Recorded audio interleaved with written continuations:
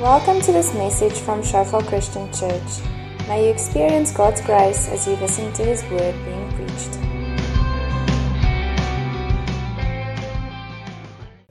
I saw a quote a while ago by one of my favorite authors, Tim Keller, and he said the vast majority of people who don't believe in Christianity have radically inaccurate views of what Christianity is. But I want to add to that and say that even a lot of people who do believe in Christianity have some radically inaccurate ideas about what Christianity is. Or let me put it a different way. Many people who have rejected Christianity have rejected their misconception of what Christianity is. And many people who have accepted Christianity have actually accepted a misconception of what Christianity is. And what I want to do today is just look at that a bit. If you look at history, one of the great questions and one of the almost mysteries of history is why did the early church choose the cross as their main symbol? Why did the early church choose the cross as their main symbol? Let me explain that. I mean, if you look at all the other, without exception, all the other great leaders of world religions, they all died old and successful. Except Jesus, it seems. Okay? Moses died at the age of 120, old and full of years, after leading the children of Israel from captivity in Egypt to the border of the Promised Land. Buddha died at about 80 years of age after achieving enlightenment and amassing a large following. Muhammad died somewhere in his 60s, but only after amassing great wealth, many followers and wives, and conquering all his enemies, and uniting the whole of Arabia under one kingdom and one religion, under one rule and one religion. And in stark contrast to all of that, Jesus died at the age of 33, naked on a cross, deserted by all his friends and family, and seemingly a huge failure. And the cross was a terrible way to die. It wasn't just an execution, it was being tortured to death, and you hung there naked, so it was shameful. It was terrible. And you have to ask the question, why did the early church, despite ridicule from the society around them, choose that very symbol of that terrible, shameful death and take that and make it their main symbol? Why? It needs some explanation. And I want to read you a little portion of Scripture from Luke chapter 22, where I think Jesus gives us some explanation of it. Obviously, I won't, in an evening like this, be able to give a full explanation, but maybe I can give us some ideas, and we can find from this text some pointers in the right direction. So I'm going to read from Luke 22, from verse 14. I'm reading from the NIV. It says, when the hour came, Jesus and his apostles reclined at the table. And he said to them, I have eagerly desired to eat the Passover with you before I suffer. For I tell you, I will not eat it again until it finds fulfillment in the kingdom of God. After taking the cup and giving thanks, he said, take this and divide it among you. For I tell you, I will not drink again of the fruit of the vine until the kingdom of God comes. And he took bread, gave thanks, and broke it, and gave it to them, saying, this is my body, given for you. Do this in remembrance of me. In the same way, after the supper, he took the cup, saying, this cup is the new covenant in my blood, which is poured out for you. But the hand of him who is going to betray me is with mine on the table. The Son of Man will go as it has been decreed, but woe to that man who betrays him. They began to question among themselves which of them it might be who would do this. Also a dispute arose among them as to which of them was considered the greatest. Jesus said to them, The kings of the Gentiles lord it over them, and those who exercise authority over them call themselves benefactors. But you are not to be like that. Instead, the greatest among you should be like the youngest, and the one who rules like the one who serves. For who is greater, the one who is at the table or the one who serves? Is it not the one who is at the table? But I am among you as one who serves.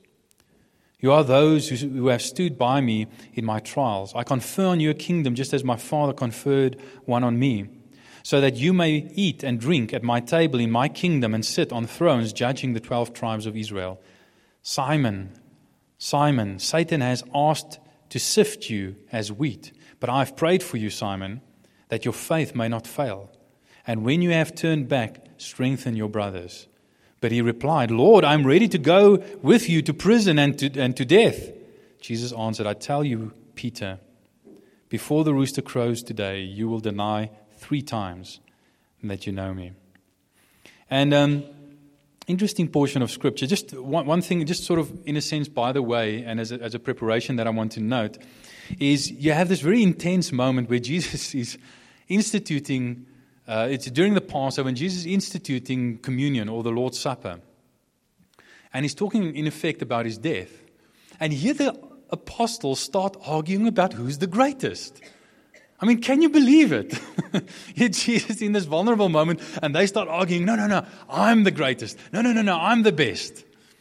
And what that shows us, or just one thing that I want to highlight from that shows us, is that surely this must have been true. This must really have happened. I mean, it's those same apostles who were arguing about who was the greatest and desperately embarrassing themselves who actually wrote this. And if they were inventing a religion afterwards, I mean, surely they would have invented something that made them as the new leaders of this religion look slightly better and a bit less like idiots.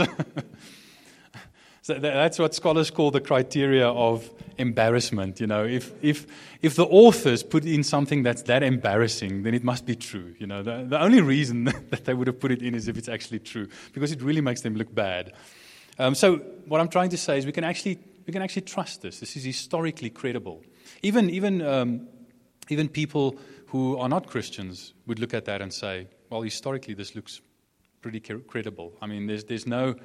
You know, something that's invented doesn't sound like that. People who invent things about themselves usually invent things that make them look slightly better.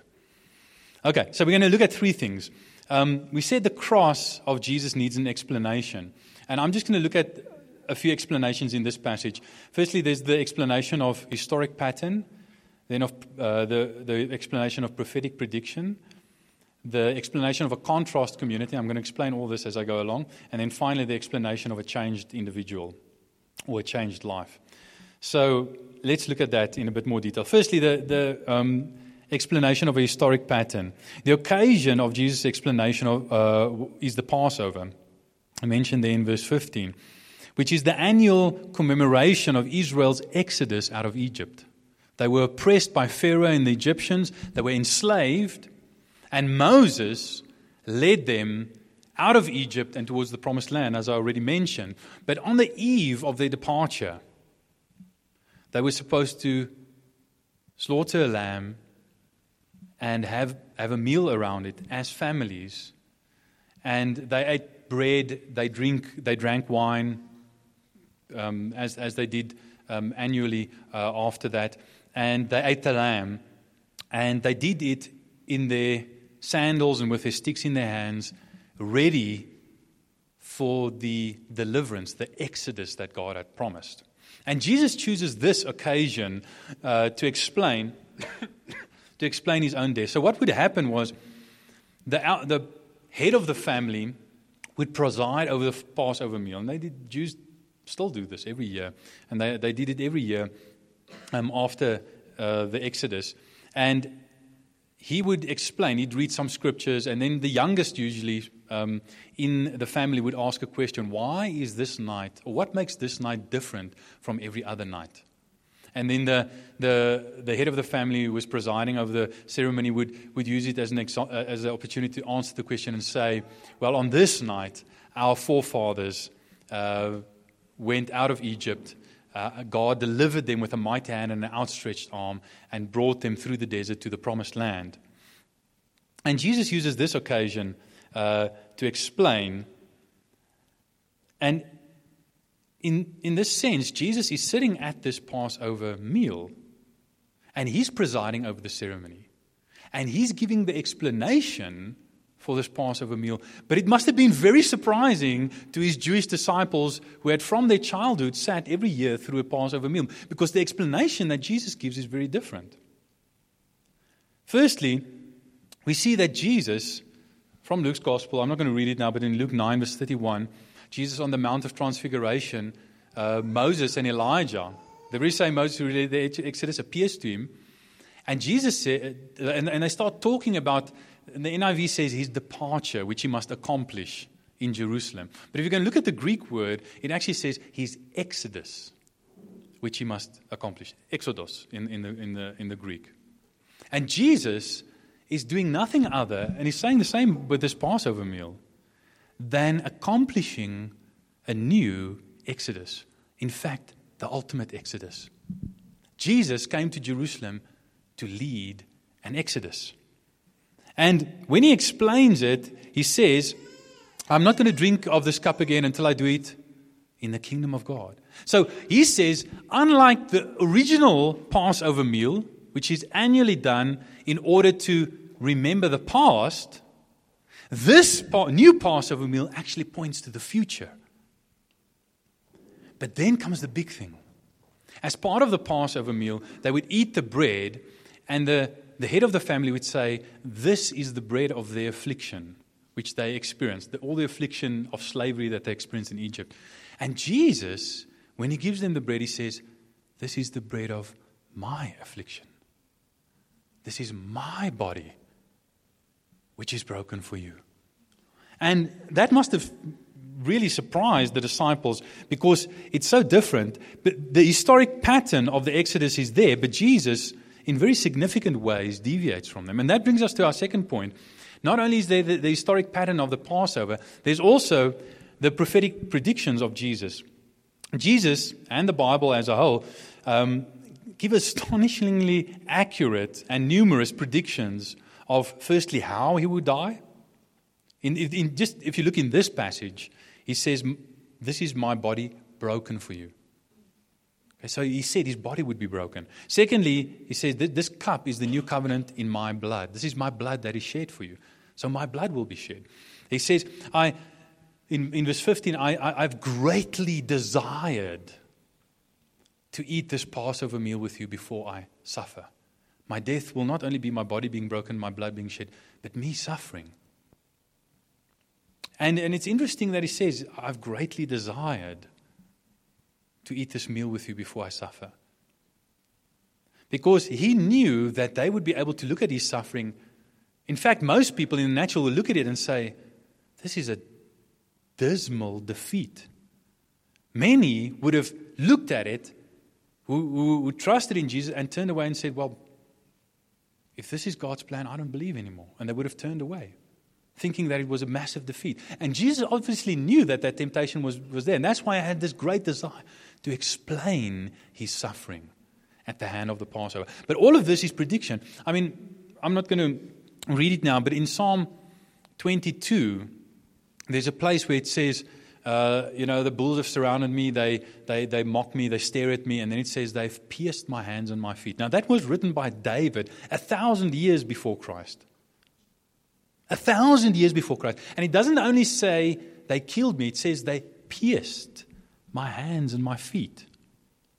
1,000 before Christ. Hundreds of years before the Romans even perfected the art of crucifixion. The prophet David already foresaw it. And the Bible has a lot to say about how Jesus would die. Jesus himself has a lot to say about how he would die. Let me just read you one. Just go to the very last slide. I have a scripture up there. Jesus, this is earlier, as he's traveling to Jerusalem. And this is one of many examples. And he says, Jesus took the 12 aside and told them, we are going to Jerusalem, up to Jerusalem, and everything that is written by the prophets about the Son of Man will be fulfilled. In other words, it's been hundreds of years ago predicted what will happen. Written down. Some people say, when they look at the predictions and they look at how Jesus fulfilled it, they said, no, this is not possible. We know that you cannot predict the future that accurately. It must have been written after Jesus fulfilled it. Made up. The only problem is that the whole Old Testament, including all those predictions, were already in 250 before Christ translated into Greek as the Septuagint.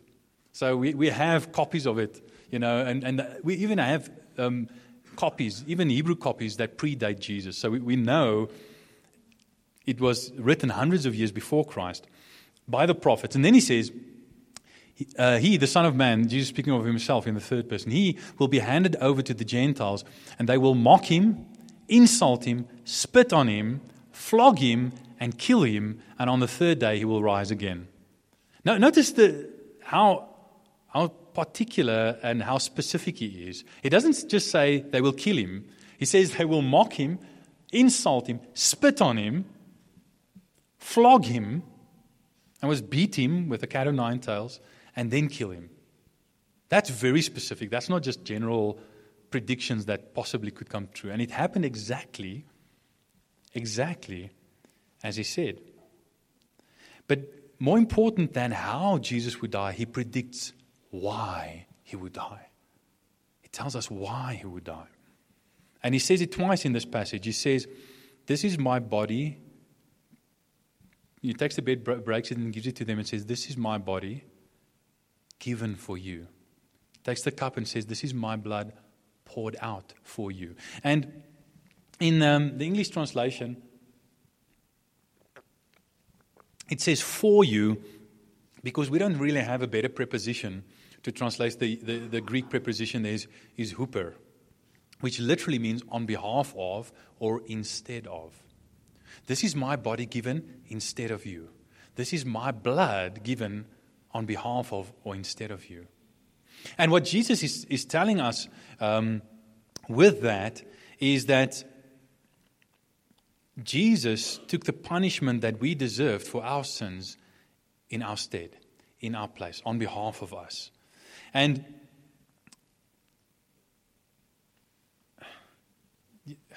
I probably need to explain that now. Many people don't understand. I mean, why? What punishment? Why? Who does God want to punish, and why does He want to punish us? And the reality is, God is a holy God, as given by His law. I mean, all of us know the 10 Commandments: you shall have no other God before me, etc. It says, shall not lie, shall not steal, shall not murder. And I mean, all of us agree that those are pretty good laws. I mean, just imagine a society where everyone's allowed to lie, or to steal, or to murder, or to whatever. It wouldn't be a good society. So it's like common sense, that these are good laws. And we even teach our children to keep them. Right?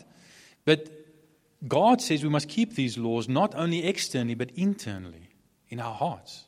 And who of us have really done that? See, we don't really think about this because it's a bit uncomfortable. But if you think about it, I mean, who of us has not told a lie? Okay, anyone who has not told a lie, put up their hand. Wendy. Are you lying to us? Or, I mean, who has not coveted, or lusted after someone? The Bible doesn't just say you shall not commit adultery, but Jesus says, you have heard it says you shall not commit adultery. But I say to you, if you even look at a woman to lust after, you've committed adultery in your heart. I mean, is there anyone who has not done that in their life? And the point is, we think it's okay if we keep some of the laws some of the times. Or we feel really good about ourselves if we keep most of the laws most of the times. But God requires us to keep all of the laws all of the time. And none of us has done that. And therefore all of us stand guilty before God. We have firstly sinned against Him. Every sin that we've done, every sin of commission that we've perpetrated, and every sin of omission, where we failed to do what we're supposed to do, we've done against God, and we've denigrated His honor. And that's why Paul says, all have sinned and fall short of the glory of God. All stand guilty before God. But also we do things that are not in our best interest, that's not good for us and the people around us. We hurt ourselves and bring ourselves into captivity. Just like the Israelites were slaves in Egypt, we become slaves to sin. And as mentioned last week, our sin causes us to see our sin as not as bad as it really is. I mean, we make excuses for it, and we say, no, I'm actually a decent person, I'm not that bad. But Jesus says He died instead of us. He gave His body and His blood in our stead, on our behalf, to receive what we should have received. So there's that prophetic prediction. And just by the way, the Bible's the only book that has that kind of specific prophetic prediction that is fulfilled in that manner.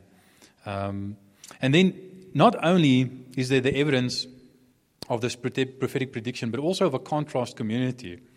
The cross actually creates, and Jesus' death on the cross creates a new community that would stand in stark contrast to the rest of society. And I just want to mention three things that community will look like. Firstly, it'll be an intimate family. Secondly, a radical society. And thirdly, this is a big word, a reverse meritocracy. I'm going to explain it. Don't worry. Firstly, intimate family. Why intimate family? I mean, something that's not explicitly mentioned in the text, but that's implied in the text. The Passover took place in homes by families. And it was the head of the family that led the Passover ceremony, right? And here Jesus has His apostles in Jerusalem, not with their families. Their families were probably somewhere in Galilee, keeping the Passover that evening. And Jesus had taken them away from their families and was getting them together in a house in order to have the Passover. And what Jesus is actually saying with this is actually very powerful. I mean, just think about how powerful, how strong, and how in many ways wonderful family ties are. There's a bond between families that is truly special, that is unlike any other relationship. Even if your family drives you crazy, you still love them, and they still have a special place in your heart. And it's like, even if you don't see them all that often, every time you see them, it's something really special. It's like there's just a connection and an understanding, and it's because of all the shared experience of growing up together, being in the same house, seeing one another, even on your bad hair days, even when your best foot is not forward. Really knowing each other. And Jesus is saying that the cross, His blood, actually creates a family that is even more intimate than that. Because if you experience the cross, you have an experience that's even more powerful than all the years of experience that draws normal families together. And where normal families, it's not just the blood, blood is thicker than water, that kind of thing, that draws families together. It's that shared experience. And it's the shared experience of the cross. And Jesus making that part of us that draws us as families together. And I'm not trying to water down the importance of family. All I'm trying to say is that Jesus is saying that His new family is even more powerful. The link is even more powerful. And just think about this. Jesus is actually saying, this is really audacious. He's actually saying that if two people from radically different ethnic backgrounds, radically different socioeconomic backgrounds, radically different cultures, both experience the cross, that experience of the cross actually draws them closer together than people who grew up in the same house. That's a powerful statement. And that is what the kind of community, first and foremost, that the cross creates. It creates an intimate family. Secondly, it creates a radical society. Because Jesus also says, I confer a kingdom on you just like my Father conferred a kingdom on me. Now, what does He mean by that? A kingdom implies a new society. But notice how the society is different. He says, first to the disciple, when they're arguing about who's the greatest, He's saying, you guys are being just like the rest of society now. The rulers of the Gentiles lord it over one another. And he says, and those who have exercised authority over them call themselves benefactors. And then he says, but you are not to be like that. You are supposed to be a contrast community. So, he says, in normal society, it's all about power, gaining power and exercising power and control. And he says, people who exercise authority call themselves benefactors. Now, I know in the last couple of years, South Africa have had a painful experience about this, about those exercising power for their own benefit. The word benefactors actually means the patronage system, which was very common in those days. And in fact, it was quite accepted. Powerful people would do favors for people who are poor or powerless, but in return, they expected complete loyalty. And the person, the benefactor, would do a favor, but then he'd say, but then you in a sense owe your life to me. So you must win honor for me in the way that you talk to the people around you. You must make me look great. And if there's ever anything I need, I can call on you. It's a bit like The Godfather. Okay, it's like the mafia, The Godfather will do favors for you, but he's going to call in that favor at some stage. Now, it worked like that, patronage system. And we saw our own Godfather, ex-President Jacob Zuma, basically doing something similar, And he had this whole system of patronage. And all of South Africa, it's coming out now with this State Capture Commission. But that was commonplace. But the reality, we look at that and we judge it and rightly and say it's wrong and it's harmful and it's selfish. Without realizing, to some extent, we all actually do that if we're not careful. We all want to relate to the people that will benefit us. We want to be with the pretty people, or we want to be with the successful people, or we want to be with the rich people, or we want to be, fill in the blank. Or we're quite happy to help people, but as long as they are people who would one day be able to help us as well. Isn't that so? That's how society works. In other words, we look at this whole benefactor thing and we judge it rightly, not realizing that we are often guilty of it ourselves. The society as a whole, on a much milder scale, is guilty of it. And Jesus says it should not be so amongst you. In other words, he says, if you experience the cross, then you are not only going to relate to people that will benefit you. If you experience the cross creates a community of people who will not only help those who will be able to help them, who will be able to, where there'll be a payoff at some stage. That's the kind of community that the cross creates. And then, not only that, but like I said, a reverse meritocracy. Just in this last portion where Jesus is talking to Peter, Simon Peter, and he says, Simon, Simon, Satan asked you to sift you like wheat, but I've prayed for you, Simon, that your faith might not fail you, and when you have turned back, strengthen your brothers. And then Jesus tells him, that very night before the rooster crows, he's going to deny him 3 times. So, what Jesus is doing here is he turns to the guy who will become, we know, the leader of this early church community. And he says to him, Peter, it's because of your impeccable record and your great courage in the face of adversity that I've chosen you to strengthen your brothers. No, not at all. Peter, it's in fact, despite the fact that you're going to betray me, deny me, and let me down terribly. Now, you're the least worthy. Now, in the world, when you're choosing leaders, you look at who's successful, who has the, who is the best, who's the most successful. But in the church, Jesus asked not who is the most successful, but who's the most repentant. Martin Luther says the whole of the Christian life is repentance. And Jesus says, when you have turned back, strengthen your brothers. When you have turned back, strengthen your brothers. In other words, the cross creates a community not of perfect people, but of repentant people. Of people who grow not because they're just such great people and they never do anything wrong, but they do things terribly wrong, but they repent and they turn back and they become better because of that. And the cross creates that. Now, you might protest and say, But hang on, Annie. The church certainly isn't always like that. Granted, the church isn't always like that. That's true. But as Ravi Zacharias says, don't judge an institution on the abuse of it. Don't judge a faith or a religion on the misrepresentation of it. Yes, the church does often misrepresent Jesus in this. Yes, the church does often disobey Jesus in this. But don't judge the church on that. Judge the church on what it ought to be and what it can be and what it sometimes is. The reality is,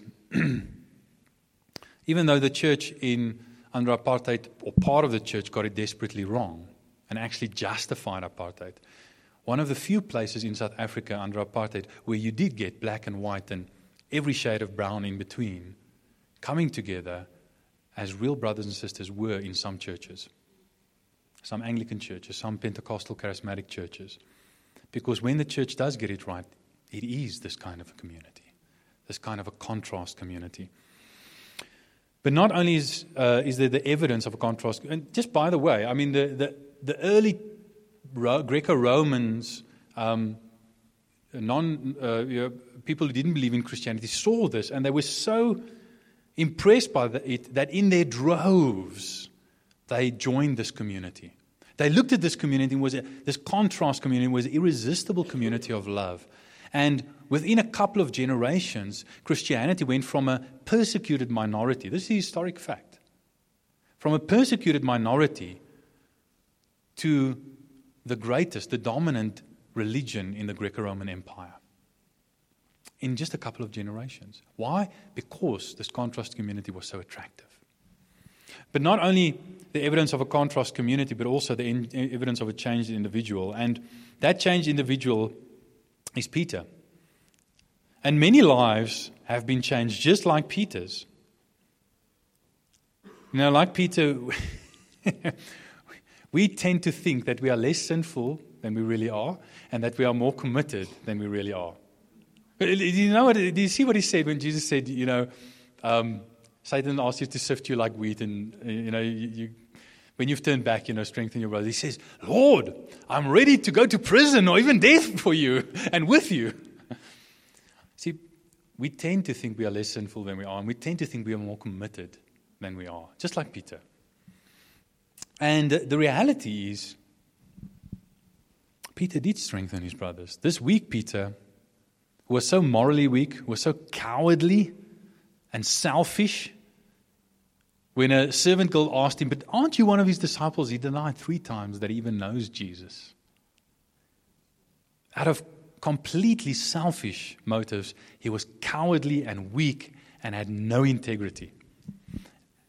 But when he did turn, he did strengthen his brothers. And he did lead a movement that literally changed the world. I mean, even in the last century, do you know what the biggest social movement in the last century is? You know what the biggest social movement, it's actually the biggest social movement in the history of the world. It's Pentecostal charismatic Christianity. In the beginning of the 1900s, there were less than 10 million Pentecostal charismatic Christians. At the end of the century, 100 years later, more than 600 million.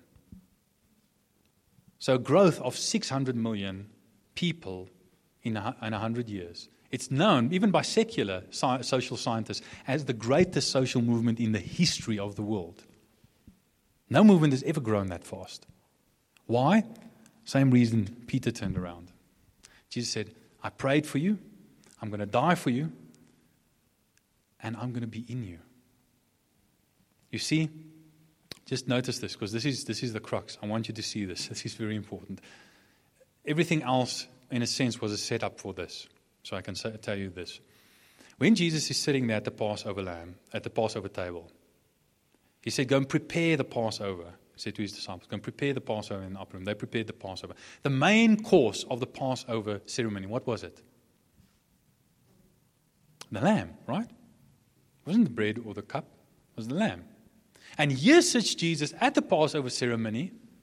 There's bread, there's wine, there's all kinds of other stuff. No lamb is mentioned. You say, oh, well, Luke just left that out. Luke was a good historian. If something was really significant, he would have put it in. But the only problem is Mark and Matthew and John, the other gospel writers, also leave it out. Why? There was no lamb on the table because the lamb was sitting at the table. And that's why Jesus said, this bread, broke the bread and said, take, eat, this is my body broken for you. I am the lamb. And when he said take and eat, he was saying you need to get me in you.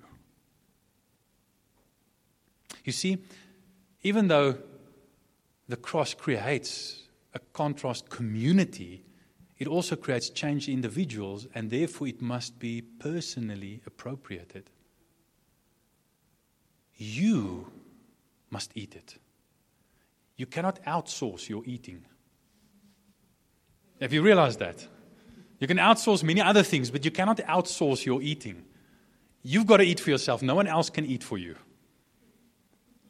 Only you can eat for you. And Jesus is saying, I'm giving myself to you. You need to eat me. You need to ingest me. You need to take me inside of you. You need to make me part of you. And that's why Peter changed.